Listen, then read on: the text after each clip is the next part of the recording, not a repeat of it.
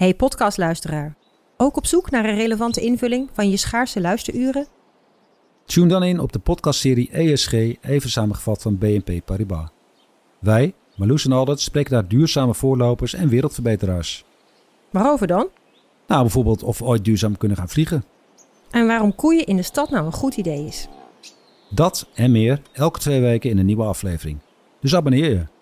ESG, even samengevat. Vindt Soeslof zichzelf nog steeds de beste voetballer? Ja, dat vindt hij 100%. Nog steeds? Ja, zeker. Radio Milko. Radio Milko. De podcast over FC Groningen. Ja, goedemorgen. Radio Milko. Met Piet van Dijken en clubwatcher William Pomp. Hey. Piet, jij vertelde, je hebt geen briefje meer. Dat doe je niet meer. Nee, het doe briefje niet meer. van Piet? Want ik zag dat het was alweer gecoverd door die man van Media Insight, weet je wel. Die had dat dan weer gelezen in het dagblad. En ja, die komt dan ook binnen met het briefje van Marcel. Dus toen dacht ik van, weet je wat ik doe? Ik stop ermee met die briefjes. Ja. Dan heeft hij zo'n briefje, daar staat alles op. Heeft hij 4 of 5 of 6 televisieprogramma's gezien. En daar ventileert hij dan zijn mening over. En toen dacht ik van, Piet, dit is gewoon het moment. Hou ermee op. Je hebt alles in je hoofd wat je wil. De frustraties kun je kwijt. Je kunt, zeg maar, de mooie dingen kun je kwijt. Je kunt er tussenin gaan zitten. Dus je hebt het briefje helemaal niet nodig. Dus ik heb die van Roosman gebeld. Ik zeg, neem jij het maar over. Nou, dat vond hij wel een goede move. Ja, maar het briefje van Piet was toch wel een ding. Ja, nou, maar goed, hij heeft het in zijn hoofd nu zitten. Dus punt 1. Okay. Wat is het eerste punt dat je wil benoemen, Piet, over de wedstrijd of over FC Groningen? Ja. Misschien wel iets anders. Nou ja, ik bedoel, als ik die wedstrijd... Als ik ergens aan denk, van die wedstrijd AZ Groningen, dan is het de laatste 20 minuten. Toen zat die club uit Alkmaar er helemaal doorheen en daar hebben wij veel te weinig mee gedaan. Minimaal 1 punt, maar als we gewoon goed opgelet hadden, hadden we gezien, en dat had die trainer natuurlijk ook moeten zien, hoe moe die spelers van AZ waren. Die laatste 20 minuten waren essentieel, of hadden essentieel kunnen worden voor minimaal 1 punt voor, en dan komt het, de onzen. Ja, maar FC Groningen wist toch helemaal geen vuist te maken. Nee. Ik denk ook niet dat het vermoeidheid was bij AZ, Piet. Ik denk dat het gewoon AZ op 80% was. Uitspelen, misschien 70%. Nou. Ja, tuurlijk. Die krijgt tot donderdag Lazio op bezoek. Die wedstrijd is toch veel belangrijker voor AZ. En die wedstrijd tegen FC Groningen was al lang. Die was bij rust al gespeeld. Nou. Ik vond de FC Groningen juist conditioneel onderdoen. Die deden er helemaal niks meer aan. Die spelen helemaal niet meer om te winnen, die tweede helft. Ik vond het echt zwaar tegenvallen. In de eerste helft hebben ze wel het een en ander kon ze redelijk meehobbelen, laat ik het zo zeggen. En kregen ze nog 2 kansjes, Manu een bal op de paal. Maar in die tweede helft, ik heb geen moment het gevoel gehad. Maar wat is er nu na die schitterende goal, na 4 minuten van die Carlson? Wat heeft AZ verder laten zien? Nee, ook niet veel. Nou, Maar AZ hoefde toch ook niet. Nee, maar daar hebben wij toch niks mee gedaan? Nee. Het was toch het moment geweest. Nee, maar was het niks mee gedaan in de zin van niet kunnen? Of was het niks mee gedaan in de zin van... was het niet willen of niet kunnen? Ik denk dat het niet kunnen is. AZ loopt over van kwaliteit ten opzichte van FC Groningen. Ja. Als ik nou die, weet je hoor, die middelbrein, geweldig speler. Ja, was nergens deze wedstrijd. Zo waren ettelijke voorbeelden van ik zeg van, daar hadden wij gewoon gebruik van moeten en kunnen maken. Maar waar was Soeslof bijvoorbeeld? Weet je wel, die was ook nergens. Nee, Soeslof had weer even zijn mindere wedstrijden. Ja. Nou, ja, maar de inzet leek mij er wel bij hem, maar precies. Het mislukte gewoon te veel. Ja, nou, dat is... Kijk, Soeslof was er wel. Soeslof kwam bijvoorbeeld best heel veel in balbezit. En werkte echt wel heel hard. Tweede helft stuk minder. Tweede helft stuk minder. Ja, maar in de tweede helft heel erg gewoon. Maar in de tweede helft was die wedstrijd al gespeeld. Het leek wel of het bij rust al gespeeld was. Ja. Dat was het gekke. Dat gevoel had ik echt toen ik er zat. Ik heb geen moment in de tweede helft het gevoel gehad van FC Groningen gaat hier nog wat tegenstribbelen of nog wat doen. Jawel? Ik heb nog contact gehad met de oude international _scout van AZ, Hugo Hovenkamp. Die belde mij nog op. Die zei ook van... jullie hebben eigenlijk helemaal geen gebruik gemaakt van zeg maar hoe AZ deze wedstrijd heeft beleefd en wat ze er eigenlijk uitgehaald en mee gedaan hebben. En daar ben ik wel met hem eens. Want als ik die wedstrijd terughaal, dan denk ik van in die tweede helft had Groningen gewoon veel meer gebruik kunnen maken van... Ik weet niet wat het nou was. Of jij zegt van, nou, voor de AZ was die wedstrijd al gespeeld. Maar er zijn toch wel momenten geweest dat ik dacht van... Er had gewoon meer ingezeten. Ik denk het niet. Jij niet. Nee, ik denk niet. Ik denk dat het een heel zuinig 1-0'tje was van AZ. En dat kwam zo prima uit. Er maalde ook helemaal niemand om in Alkmaar na afloop. Nou, ik zag die trainer Pascal Jansen af en toe wel even opstaan. Ja, natuurlijk. Maar die moet natuurlijk wel wat zeggen. Maar het publiek floot niet na die 1-0. Dan kun je ook zeggen van... met een fluitconcert van het veld na zo'n zuinige wedstrijd. Maar je merkte gewoon in Alkmaar aan alles... dat FC Groningen even niet het belangrijkste agendapunt was van deze week. Jij dacht toch ook toen jij dat elftal van AZ zag... toen dacht jij toch bij jezelf... is dit hetzelfde elftal van afgelopen dinsdag tegen Lazio? Ja, nee. Er was toch helemaal niks meer van over? Maar donderdag staan ze er waarschijnlijk weer... omdat ze in deze wedstrijd eventjes het gas eraf hebben gehaald. Dat kunnen topploegen, hè? Ja, nou precies. Nou ja, en ik heb continu ook het gevoel gehad... stel dat FC Groningen nog wel uit een momentje had tegen gescoord. Ja. Dat had dan in de eerste helft moeten... want in de tweede helft zijn ze eigenlijk niet meer in de buurt van het AZ-doel geweest. Maar als de FC Groningen dat wel was gelukt... dan had AZ zo 2-3 versnellingjes bijgeschakeld... en dan was het weer 2-1 geworden. Ik heb echt het gevoel dat AZ deze wedstrijd in is gegaan... om op een zo zuinig mogelijke manier... eventjes de 3 punten binnen te halen... zodat die tweede plaats in de eredivisie mooi in het vizier blijft. En van FC Groningen hebben ze niet al te veel last gehad. Ja. En dat moet vooral FC Groningen zichzelf natuurlijk verwijten. Want FC Groningen die zou een doodstrijd moeten voeren op dit moment. En dat straalde er inderdaad op geen enkele manier vanaf. Nou, misschien zelfs wel... Alleen nog een beetje van Soeslof. Alleen ja, die was zo gretig. Die wil zoveel verantwoordelijkheid nemen. Dat hem eigenlijk alles bij de handen afbreekt. Vindt Soeslof zichzelf nog steeds de beste voetballer? Ja, dat vindt hij 100%. Nog steeds? Ja, zeker. Heb je hem dat gevraagd de laatste tijd? Nee, dat heb ik hem niet gevraagd. Maar dat weet ik wel. Ja. Nee, die vindt zichzelf de beste voetballer van FC Groningen. Is dat niet heel erg misplaatst? Ja, tuurlijk. Als je zijn spel van dit seizoen bekijkt, dan is het... Nou, ik vind het eigenlijk ongelooflijk hoe de ontwikkeling van Soeslof zeg maar de laatste jaren is gegaan. Hij heeft vorig jaar januari was het volgens mij, heeft hij contractverlenging gekregen. Is zijn contract opengebroken. Heeft hij een verbeterde aanbieding gekregen met een jaar langer. Ik meen tot 2025, 2026. Thijs zoekt er even op. Maar in ieder geval, sindsdien is het eigenlijk niets meer. Terwijl op het moment dat FC Groningen die contractverlenging aanging met Soeslof, was Soeslof, nou die voerde de boventoon. 26, ja. 26, hè? Ja, dat was 25. Wat krijgt hij, denk je? Nou, hij behoort tot de beter betaalde speler van FC Groningen. Denk je niet de best betaalde speler van FC Groningen? Nou, ja, dat is natuurlijk een beetje... Kijk, je hebt een aantal gehuurde spelers die sowieso van hun moederclub natuurlijk best... Nee, maar gewoon door FC Groningen. Door FC Groningen? Nou, hij behoort tot de top. Ik denk tot de top 3. Ik denk de top 1. Oh. Want er is natuurlijk geen enkele... bij hem dachten ze echt... Ja. Dit is dan de speler die we nu een keer niet gaan verkopen. Precies. Maar dit is een speler die we even gaan behouden. En waar we heel veel geld mee aan gaan verdienen. Dus is het ook prima als we hem nu even heel veel loon gaan geven. Dat was zijn status op dat moment. Ja. En FC Groningen kneep de handjes dicht dat Soeslof dat contract had verlengd. Ja, precies. Ja. Want iedereen dacht van nou, Soeslof gaat in de zomer weg. Die gaat echt niet nog even bijtekenen. Nu doet het aan twee kanten pijn. Want zijn salaris is omhoog gegaan en zijn transferwaarde is omlaag gegaan. Ja, wat zal Soeslof nog waard zijn? Ik denk op het moment dat hij tekende, Piet... Ik denk dat hij... toen liep het bedrag in de vele miljoenen, dacht men. Oh, ja, tuurlijk. Want hij was in het elftal van Danny Buis, was hij een van de belangrijkste spelers. Hij had ook leiderschap. Hij was zelfs... Slovaakse international. Hij was pas 20. Hij had een paar keer die band om de bovenarm, weet je wel. Hij was echt een van de mannetjes in het elftal... iemand die dat elftal ook trok. Nou, daar is eigenlijk helemaal niks meer van over. Heb je een idee hoe dat kan, Piet? Nee, maar we beginnen met jou. Waarom gaat het niet goed met Soeslof? Ik herinner me nog, daar staan natuurlijk allemaal mee begonnen. Toen hij op een bepaald moment op de bank belandde. Ja, toen zei hij van, hoe is het nou mogelijk dat de beste speler van de FC op de bank zit? Hè? Want daar is dat allemaal mee begonnen.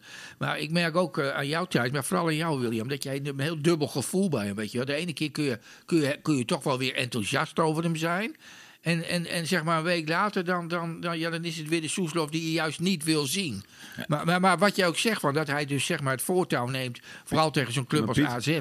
Sorry, maar je doet net alsof het wisselend is wat hij presteert. Het is gewoon toch alleen maar slecht. Ja, de laatste tijd is het helemaal niks. Maar hij kan natuurlijk veel beter en zo. Maar waar het aan ligt, hij heeft in ieder geval weer een basisplaats. En ik weet niet hoe dat verder accadeert met de technische staf. Maar je moet je natuurlijk als jongen van 20 jaar niet verheven voelen boven je clubgenoten en zo. Maar als ik hem ook wel eens zie met collega's spelers, dan gaat hij wel weer op een hele goede manier mee om. Jawel, maar het is ook helemaal geen vervelende jongen. Nee, het is geen vervelende jongen. En het is ook iemand, dat kun je hem echt niet verwijten. Het is iemand die altijd voorop gaat in de strijd. Alleen ik denk dat hij veel te veel verantwoordelijkheid op zijn bordje veegt. En het gevolg daarvan is dat hij alles wil doen. Hij wil echt alles doen op dat veld. Hij wil bij wijze van spreken de voorzet geven en hem nog zelf inkoppen ook. Hij is natuurlijk heel nadrukkelijk op zoek naar rendement. Want hij kijkt ook naar zijn eigen cijfers. En zijn zaakwaarnemers fluisteren hem ook in van... Thomas, als jij nog stappen wil zetten in je carrière, dan zul je toch wel moeten zorgen voor wat betere statistieken. Want daar kijken andere clubs natuurlijk vooral naar. Nou, als je ziet hoeveel voorzetten en hoeveel assists en hoeveel doelpunten hij in de afgelopen 2-3 jaar heeft gemaakt, dan valt dat gewoon heel erg tegen. Er zal geen enkele club warm voor lopen. Dus hij wil heel veel doen. Hij neemt heel veel op zijn bordje. En ik denk dat dat vooral zijn grote struikelblok is. Als jij Soeslof met een hele simpele opdracht het veld instuurt, dan gedijt hij veel beter. Dat zag je vorige week tegen Feyenoord. Toen was zijn opdracht heel simpel. Jij blijft in de schaduw van Kökçü en die volg je over het hele veld en die schakel jij uit.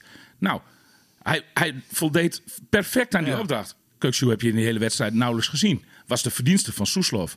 Zo'n simpele opdracht, daarmee zou je hem zeg maar er weer bovenop kunnen helpen.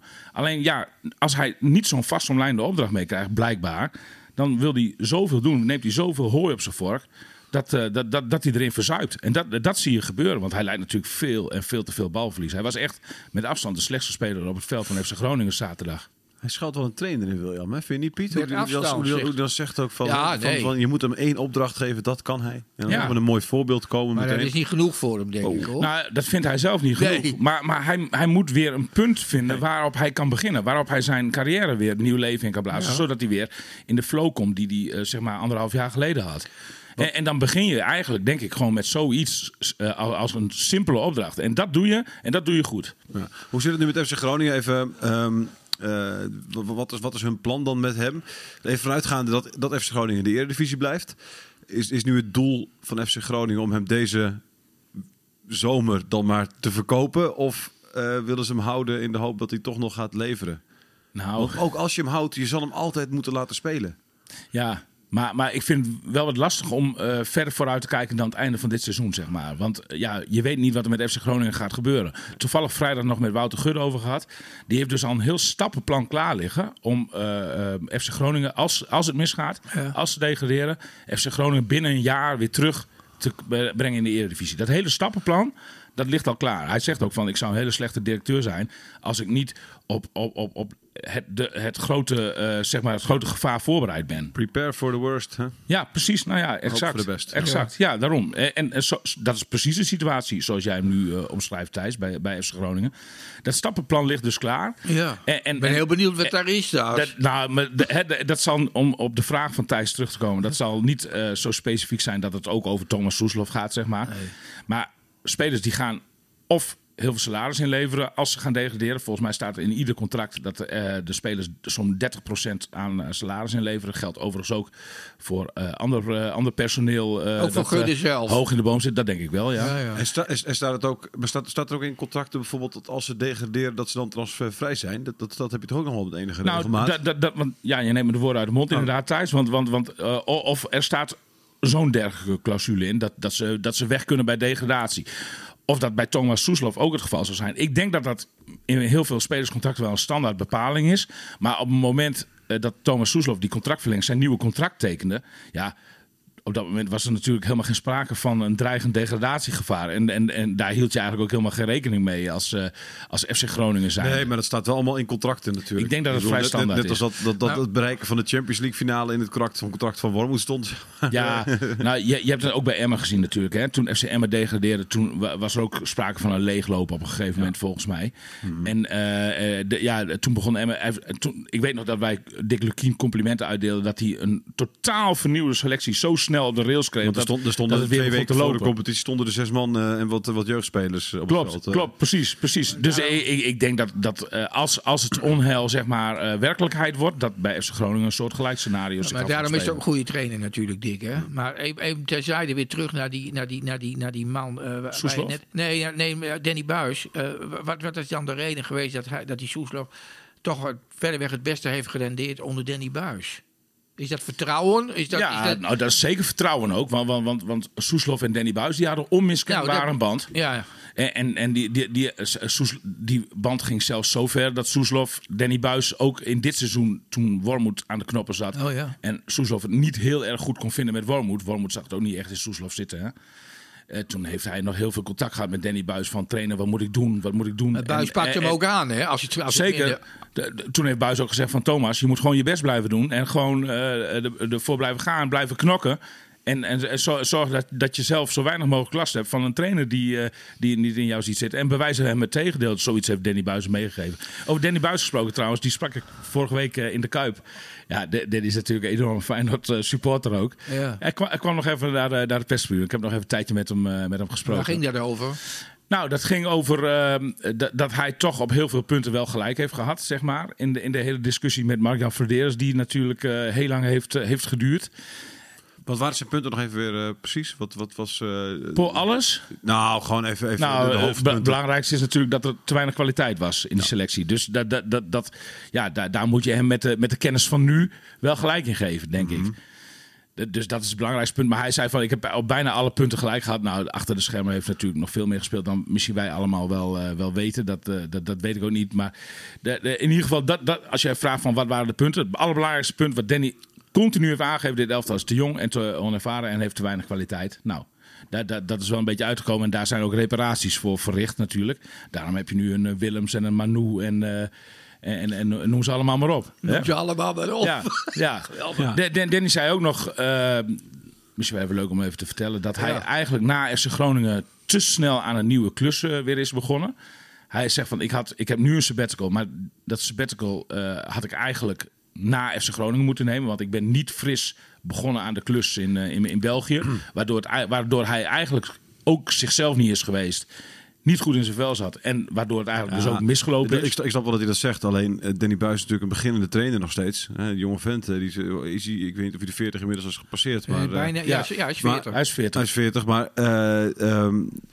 als jij na je laatste klus bij FC Groningen, waarbij het einde dramatisch was natuurlijk ook, een jaar pauze neemt, ja, dan ben je ook zomaar weer van de radar verdwenen bij andere clubs. Dus ik weet niet of het zo handig is voor beginnende trainers om altijd maar weer een sabbatical te nemen, want je moet nog maar wel gezien worden. Hij zei ook dat hij inmiddels klaar is, dat het weer begint te kriebelen. Hij heeft een tijdje na België gehad dat hij niet zo heel veel zin meer had in een nieuwe klus. Hij geniet ook wel nu van de dingen die hij nu doet. Mag nog één ding daartussen. Stel dat Groningen, wat ze gelukkig niet hebben gedaan, maar stel dat Groningen hem had gevraagd voor dit, had hij dan nee gezegd? Nee, dan had hij ja gezegd. Oh, dan had hij ja gezegd? Ja, dan had hij ja gezegd. Ja. Dat zei hij tegen jou? Nou, niet met zoveel woorden, maar het hele gevoel wat ik erbij heb, denk ik dat hij ja had gezegd.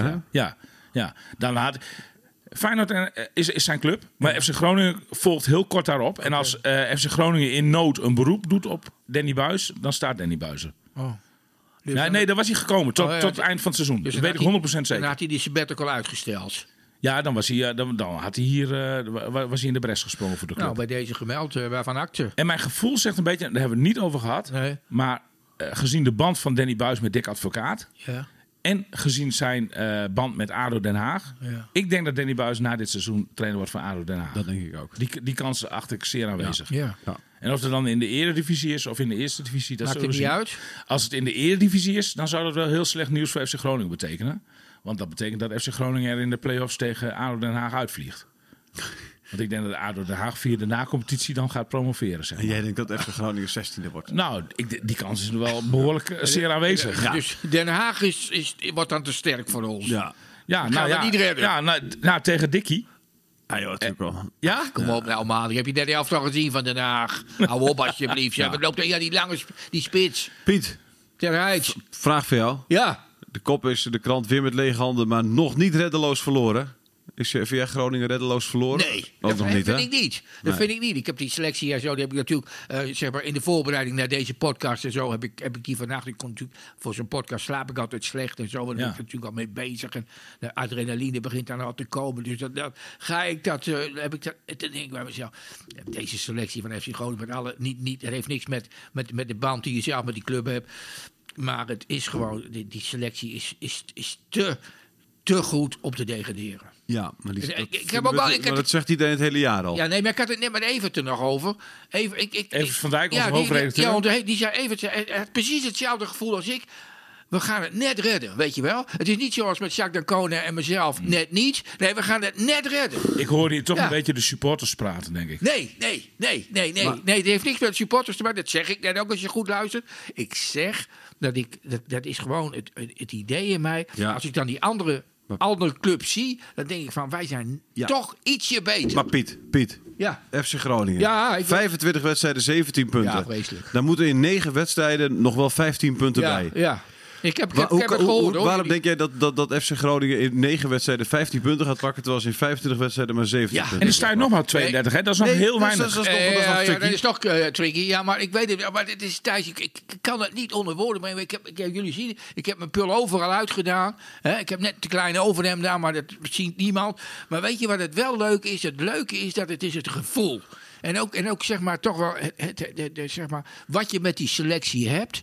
En als je ze bekijkt, dan denk ik van nou, dat kan ook niet de FC, naar de eerste divisie. Maar nee, we zijn er dichtbij, ik weet het. Maar ik heb toch het gevoel. Jij denkt, als ik zeg, zoals William kijkt, dan denk ik bij mezelf, Piet zit te lullen, man, die praat als supporter. Ja. Nee, ik praat naar het gevoel dat ik erover heb. Ja. Ik praat als pure realist. Ja. Wil jij eerst, Thijs? Ja, ik wil even vragen aan Piet hoe het is, want jij bent supporter natuurlijk van FC Groningen. Ja. Vind je dit nou ook een leuk seizoen dan?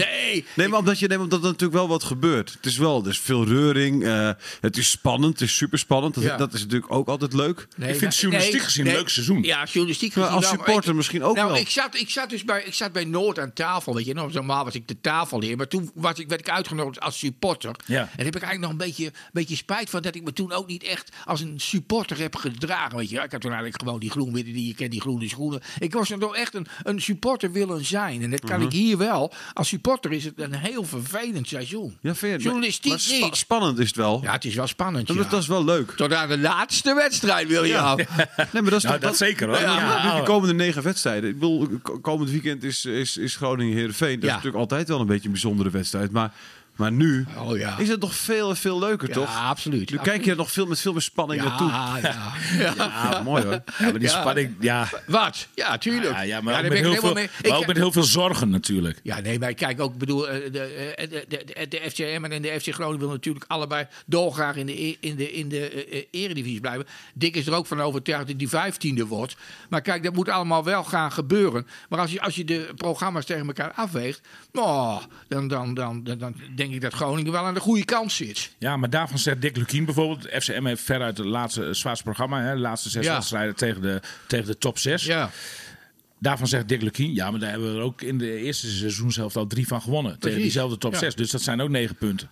Ja, en kat in het nauw maken rare sprongen. Weet je, allemaal clichés. Maar op het eind gebeuren er altijd onverwachte dingen. In die zin kan Emmen daar ook van profiteren. En bovendien heeft Emmen eerst nog Sparta thuis. Nou, geven ze best wel een kans. Dan moeten ze de cruciale wedstrijd Cambuur uit. Cambuur moet ze uit, ja. Dus weet je, dat gaat nog wat punten opleveren. En ik moet het allemaal bij FC Groningen ook nog maar even zien. Want als je bij FC Groningen even de komende 4 wedstrijden bijvoorbeeld in ogenschouw neemt. Nou, dan heb je de thuiswedstrijd tegen Heerenveen. Derby van het Noorden. Ja, weet je, dat is altijd onvoorspelbaar. Ja, dat is niet zomaar 3 punten. Nee, dat kan 3-0 voor Groningen worden, kan 0-3 worden. Precies. Die kan echt allebei de kant op. Okay. En meestal wordt het 1-1 natuurlijk. Dan speel je Fortuna Sittard uit. Nou, voorwaar, Piet, zoals jij vaak zegt, geen gemakkelijke opgave. Nee, maar elke wedstrijd is een finale. Maar het probleem is natuurlijk wel een beetje dat FC Groningen... Piet, als mensen dat zeggen. Ja, dat weet ik. Maar ik hoorde toevallig een trainer dat gisteravond nog niet zeggen. Heel snel nog even de FC Utrecht thuis, RKC uit. FC Groningen heeft wel de pech dat het de onderlinge concurrentie niet meer treft. Die wedstrijden hebben ze namelijk allemaal al verloren. Ja. Aan het eind van het seizoen zal waarschijnlijk ook de conclusie zijn, want ik zie het wel een beetje somber in, moet ik eerlijk zeggen. Want dat nog niet reddeloos verloren, wat in het dagblad boven het verhaal staat, dat komt van Jan Menega. Is dat niet Jan Koop? Nee, nou ja, ik heb Jan Menega daarin zeg maar gequote. En dan ga ik op onze analist af. Ik denk, kijk, waarom zou FC Groningen in de komende 9 wedstrijden nog 5 winnen? Ja. Zonder gemakkelijke affiche. Want al die affiches zijn lastig. Misschien Sparta thuis de allerlaatste. Misschien nog wel de makkelijkste. Maar dat weet je ook nog niet op dit moment. Ja, precies. En dat zeg je dan. Nou, er zitten eigenlijk geen makkelijke affiches meer bij. Nee. Waarom zou FC Groningen nog 5 wedstrijden winnen? Terwijl in de laatste 11 wedstrijden maar 1 is gewonnen. Maar vinden jullie mij te optimistisch? Ja. Jij? En ja, ik ook. Want als je puur naar deze statistiek kijkt... Heb je die zin van William, heb je daar naar geluisterd? Ja. 11 wedstrijden, 1 gewonnen. En dan vraag jij of we jou het optimistisch vinden. Dat je zegt 15 punten in 9 wedstrijden. En daar staan de tegenstanders bij als Volendam, Cambuur, Excelsior, Spakenburg. Ja. Nu komende 9 wedstrijden geen gemakkelijke affiche meer. Nee. En dan moet je eventjes 5 keer zoveel winnen... als dat je in de afgelopen 11 wedstrijden hebt gedaan. Dat zijn de harde cijfers, Piet. Zie je hoe het hier binnenkomt? Ja, ik zie het. Piet krijgt geen eens rode ogen. Ja, maar ik ben ook supporter. Ga je huilen als FC Groningen degradeert of niet? Nee. Hoe reageer je? Nee, ik wil wel graag deel uitmaken van het stappenplan. Wat zei jij? Dat lijkt me mooi. Hoe zou je reageren bij degradatie? Ben je dan jij zit dan in het stadion. Ja. Je ziet het gebeuren. Ja. En dan blijf je hangen nog even? Dan blijf ik achter de bank, blijf ik achter de tafeltjes. Ja, ik denk wel dat ik daar op een bepaald moment dan een periode alleen zit. Ja. Dan is iedereen al weg. Analist is weg. Ja, Pomp is er niet meer. Langs de lijn is weg. Alleen Suze van Kleef, als ze er is. Misschien dat die nog blijft. Ja. Maar en dan ga je dan nog even... Doe je nog een drankje in het stadion? Of stap je dan in? Nee. Ik ga sowieso die wedstrijd ga ik op fiets. Ja. En dan fiets ik terug naar waar jij weet het wel, tweede gele deur. Zeker. Ja. En dan? Nou, dan heb ik geen prettige avond. Nee. En dan sta ik de volgende dag op en dan denk ik, kan niet waar slapeloze nacht. Ja, die ik overigens ook achter de rug heb. Misschien dat ik daarover later nog wat meer vertel. Ja, maar nee. Dat is net nog niks over vertellen. Mooi. Nee, maar kijk, het is wel zo dat je dan op een bepaald moment dat je dan... Ik denk dat gevoel dan ook als supporter naar boven komt. Dat je dan even... Nou ja, ik ben natuurlijk heel erg kritisch af en toe. Maar ik vergeet niet dat ik toch ook wel een hele dikke supporter van de FC. En ik heb natuurlijk die periode meegemaakt. Dat heb ik ook verteld in 98 en zo. En ik heb door die huldiging toen op de Grote Markt... Ik heb toen de vreugde geproefd van de supporters. Hoe blij zij waren dat seizoen gewoon weer Ajax, Feyenoord, PSV, noem ze allemaal maar op, weer langskwamen. Dus die 2 jaar in de eerste divisie voor deze club, wat toch altijd bestempeld werd als een van de mooiste clubs van Nederland, nog steeds is. Dat was wel heel hard. Dus toen heb ik samen met Jan van Dijk in een programma gezegd van... En daar waren we het allebei roer. Dit mag nooit meer precies gebeuren. Maar Piet, we hebben bij FC Groningen is na de degradatie... Ja. Nou, dan kwam de promotie, het nieuwe stadion... Ja, dat duurde toen nog even. Europees voetbal. Ja. Nee, maar FC Groningen, wat te zeggen is van het jaar 2000... of eigenlijk vanaf het jaar dat ze degradeerden, dus 98 tot 2010... Ja. Hebben ze in de lift gezeten. Ja. Toch? 12 jaar lang in de lift. Ja. Sportief steeds beter. Ja, stadion steeds beter gevuld. Steeds betere spelers. Vanaf die overwinning in 2006, hè, toen, weet je nog, 13 januari. De eerste wedstrijd in de 2-0. Vanaf die tijd, hè? Ja. Nee, maar daarvoor ook al. Daarvoor ging het ook al steeds beter. Ja. Is er... zou het dat betreft ook niet eens...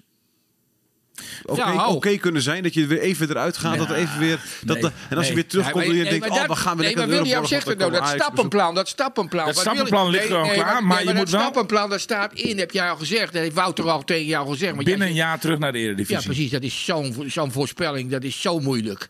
Om uit die eerste divisie weer te komen. Zeker, ik heb Rode JC, noem jij ze maar allemaal even op. Maar FC Groningen is... ADO. Ja. FC Groningen is op het noodlot voorbereid. Met het plan. Dus daar kunnen mensen op zich gerust over ademhalen. Maar William, mijn vraag is zou het ook niet oké kunnen zijn voor zo'n club? Nee, ik denk het niet. Ik denk namelijk, Thijs... Oh, sorry Piet, je kijkt me heel kwaad aan. Dan weer opnieuw beginnen bedoel je? Ja. Nee, maar ik denk dat een degradatie anno 2023 veel vergaandere consequenties heeft dan een degradatie in de jaren 90. Ja. Financieel sowieso, weet je.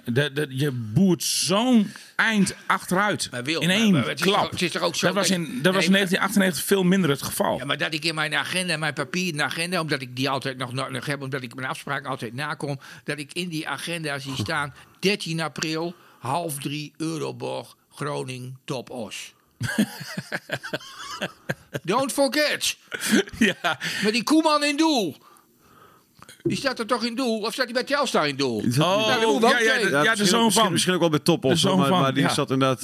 Ja, die zit nu bij Telstar. En dat is wel weer mooi. Maar als we tegen Telstar moeten, dan zien wij ook nog een keer weer die Plet. Ja. Die, weet je wel, die lange Plet die overal scoort. Ik verheug me er niet op, Piet. Nee, ik ook niet. Maar, toch. Maar kijk, maar ook dat wordt weer... We hebben het over dit seizoen.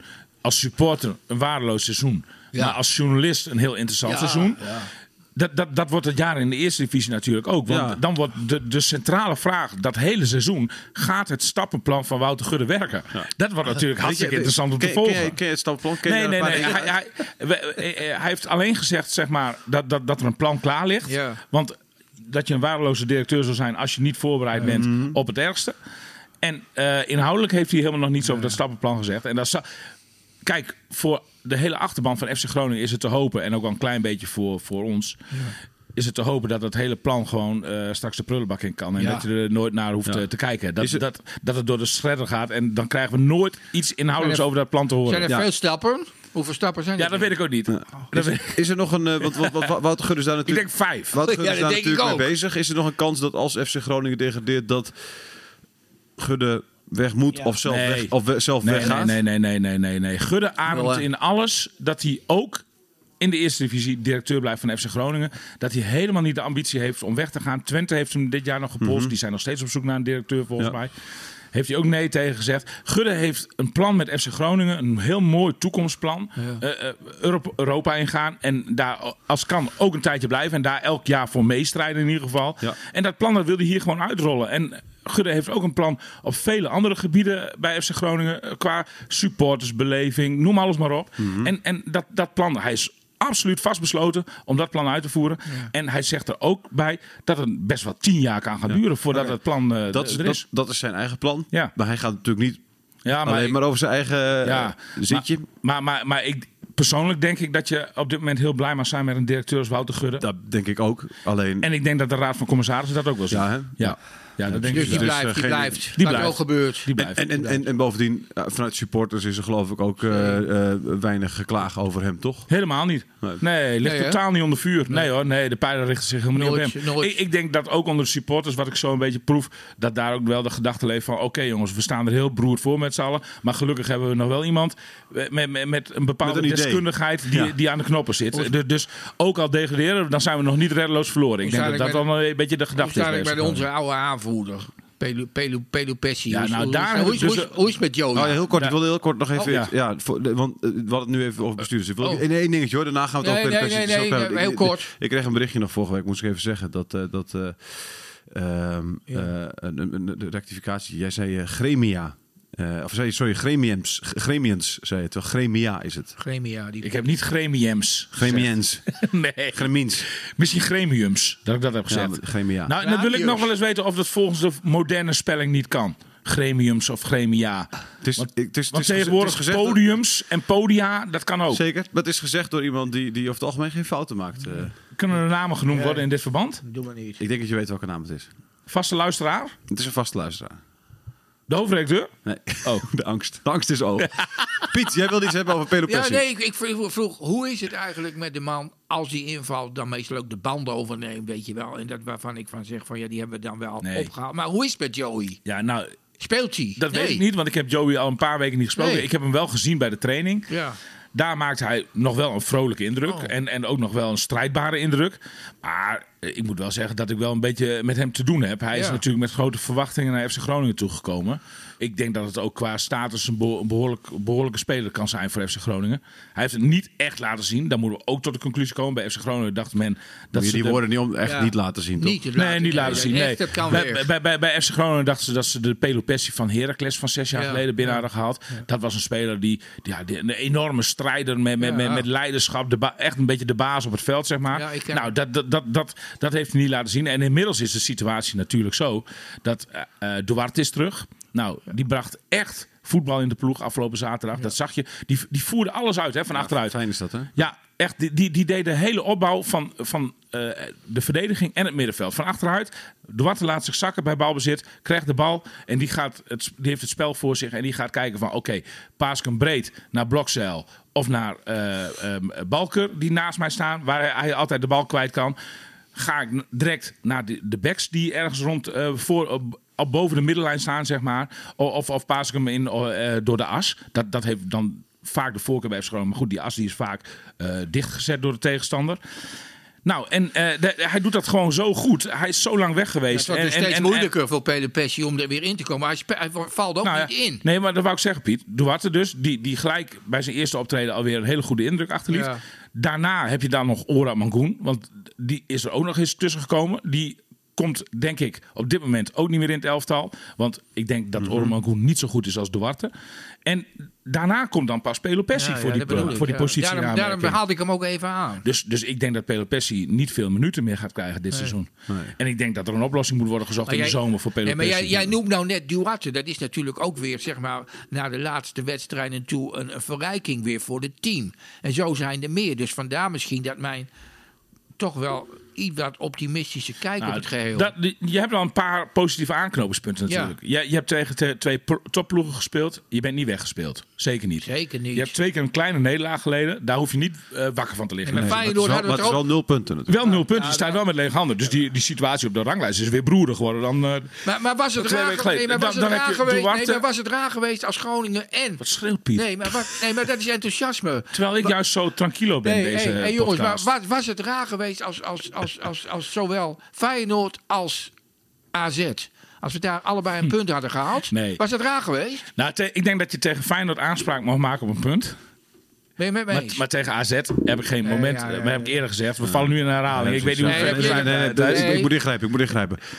Geen moment het gevoel gehad dat daar een punt in Probeer mijn optimisme over optimisme dan, Piet. Er zijn natuurlijk wel dingen om optimistisch over te zijn. Precies. Ik ben even benieuwd wat jij van het volgende vindt. Want een paar weken geleden zei William Pomp hier in deze podcast nog. Ja. Hij kijkt nu al heel kwaad naar mij. Dan kijkt hij weer heel open naar mij. Dat is mooi. Het gaat open heel snel. Ja. Op, jongens. Die Blokzeil, dat is natuurlijk een hele goede voetballer. Zegt hij, maar dat is niet degene die je nu in deze periode van zich moet gebruiken. Wat een miskleur was dat. Wat een miskleur. Ja. Vind je? Oh, William. We staan nog steeds achter. Nee, William, dat moet je niet doen, toch? Je hebt hem toch wel weer gezien, joh. Hij krijgt week in week uit het hoogste cijfer van de analisten. En dat cijfer geef ik ook bepaal ik mede. Hè. Dus daar heb ik ook mee invloed op. En bovendien, gewoon zeggen, ik heb het ook verkeken. In de tekst. Nee, maar ik vind dat hij nog steeds aan duelkracht... Dat was toen mijn punt. Aan duelkracht moet hij nog steeds winnen. Hij doet echt nog niet alles goed, jongens, hoor. Nee, sorry, jullie kijken nu wel een beetje door een al te roze bril, denk ik. Ik heb wel... Maar het is natuurlijk wel geweldig om te zien hoe een jongen van 18 zich week uit de beste van het spel. Hij wordt door Rafal van der Vaart, Henk Spaan. Iedereen begint over... Die kunnen allemaal de veters nog niet strikken van William Pomp. Dus met alle respect voor de namen die jij noemt. Ik zeg, Blokzeil is hartstikke goed bezig. Maar er zijn nog wel... Er is nog wel een aantal aandachtspunten. Heel goed. Duelkracht vind ik dat hij daarin nog moet winnen. Maar hij gaat dat heel gemakkelijk uit de weg. Want door zijn tactisch inzicht en zijn positionele spel dat heel goed is. Maar hij grijpt er ook altijd goed in. William. Toch gaat hij de duels ook nog wel uit de weg. Nee, maar oké. Nou. William, het wordt een grote speler. Ik heb nog 1 naam voor jou en voor Thijs ook en zo. Dat vond ik zo mooi. Dat was bij de hoogtepunt op de zondagavond. Na het biefstukje wat ik heb gegeten. Maar nou komt het, joh. De parel van het rechterrijtje. Remco Balk. Geweldig! Ik heb niet gezien. Ja, maar ik wel. Ik heb hem gezien, die Remco. Heb jij hem gezien? Ik heb hem niet gezien. Nee, ik was een stukje aan het tikken. Wat was er gebeurd? Nou, ik heb niet meegekregen. Rafael van der Vaart die kwam erop terug. Want toen hij nog bij Groningen speelde... was hij al wel gecharmeerd van Remco. Ja. En toen heeft hij de hele tijd niks meer gehoord. Ook toen een beetje bij Utrecht en zo. En nu is hij uitgeleend aan Cambuur. Hij speelde geweldig. Hij trouwens een tweede goal had hij ook moeten maken. Ging net naast. Die had ik hem gegund. Maar voor Rafael was hij de parel van het rechterrijtje. Hij zegt, wat een leuke speler. Ja, hè? Ja. Ah, leuk. Nou ja. Dat deed mij zo goed, hè? Remco Balk is natuurlijk... ik denk dat hij te vroeg weggegaan is. Ja, Dat denk ik ook. 100%. Ja, alleen 100%. hij had te maken met een trainer die hem... Danny Buis zag er niet heel erg in hem zitten. Ja, enorme miskleun van Buis. Ja, nou ja, dat kun je vinden. Ja, heel dom om Remco niet te houden. Het is een geweldige speler, die wordt alleen maar beter. Die jongen heeft een power, een inzet. En het is ook nog een leuke gozer voor de club. Het is, Vind ik ook. Doodzonde. Ben ik met je eens. Piet, laatste dingetje. Komende zondag, de derby van het Noorden, staat het programma. Dan ben ik net even met William, de man die eigenlijk een beetje alles bepaalt hier bij deze kant, heb ik van hem begrepen. Nou, vandaag niet. Afgesproken dat de rubriek het Forum, dat ik even 4 Friezen ga bellen met de vraag van wat hopen zij. Dat is leuk. Of Groningen erin blijft nu. Wat denk je wat ze hopen? De foppers, de riemers van deze wereld? 100% dat ze erin blijven. Ja, Van allemaal. Dat denk ik. 100%. Tuurlijk. Riemen en Foppen, ja, 100%. Ja. Nou ja, de derby van het Noorden is ook voor Heerenveen een leuke wedstrijd, hè, elk seizoen. Dus als je die een jaar of misschien nog wel langer moet missen, dan is dat voor Heerenveen ook een streep door de rekening. Volgens mij is de derby van het Noorden bijna al eruit verkocht. Zowel bij FC Groningen als bij SC Heerenveen. Dus ja, weet je, dat is gewoon hartstikke zonde als die affiche verdwijnt. En daar zullen deze wijze mannen die jij noemt, Thijs, zullen daar absoluut mee eens zijn. Ja, jij had een moeilijke rit hier naartoe, hè? Dat is vreemd. Normaal kom je altijd op de fiets. Ja, klopt. Ja. Deze keer ben ik met de auto. Ja, waar kwam je weg dan? Nou, dat hoeft de luisteraar al niet te weten. Heeft niks met voetbal te maken. Ik zou je zeggen, ik zal een tipje van de sluier oplichten. Oh, tipje, jongens. Ze heet. Dat is de reden waarom ik een slapeloze nacht heb gehad. Oh. Of slapeloos niet. Jullie denken natuurlijk gelijk aan wij denken aan vieze helemaal dingen. Atje. Nee, maar dat zeggen ze toch altijd vroeger. Dat zijn geen vieze dingen. Nee, Atje. vieze praatjes zeggen ze toch altijd. Nee, ik ben bij Dirk Ogilvie geweest. Kennen jullie die? Ja. In Leeuwarden? Ja, en daar heb ik een hele waardevolle avond gehad. En nou ja, goed, ik zal de details... Nee, dat is Dirk Ogilvie. Dat is die jongen. Dat is die charlatan. Ja. Ja, die charlatan. Fijn dat je er zo over denkt, daarom zeg ik verder niks over. Jij zegt precies wat je nou net niet had moeten zeggen, anders had je het verteld. Anders had ik het verteld. Ja. Shit, man. Maar ik heb persoonlijk samen met mijn zusje een hele waardevolle avond gehad, waar we allebei heel veel aan hebben gehad. En nou, dat is gewoon heel fijn. Ja, dat snap ik. Ik snap ook waar je nu naartoe wil. Ja, dat snap ik heel goed. Ik snap het. Het is een niet, zeg maar, alledaags einde van een podcast, maar wel een met gevoel. Weet je, als iemand die nog nooit bij hem in de show heeft gezeten hem een charlatan noemt, dat glijdt heel makkelijk langs me af. Dat is mooi. Toch? Dat is mooi. Nou. Dankjewel Piet. Ja. Dankjewel William. Ja. Graag gedaan. Volgende week zitten we weer. Hebben we de derby gehad. Ja. Zo is het. Tot dan. Radio Milko. Radio Milko.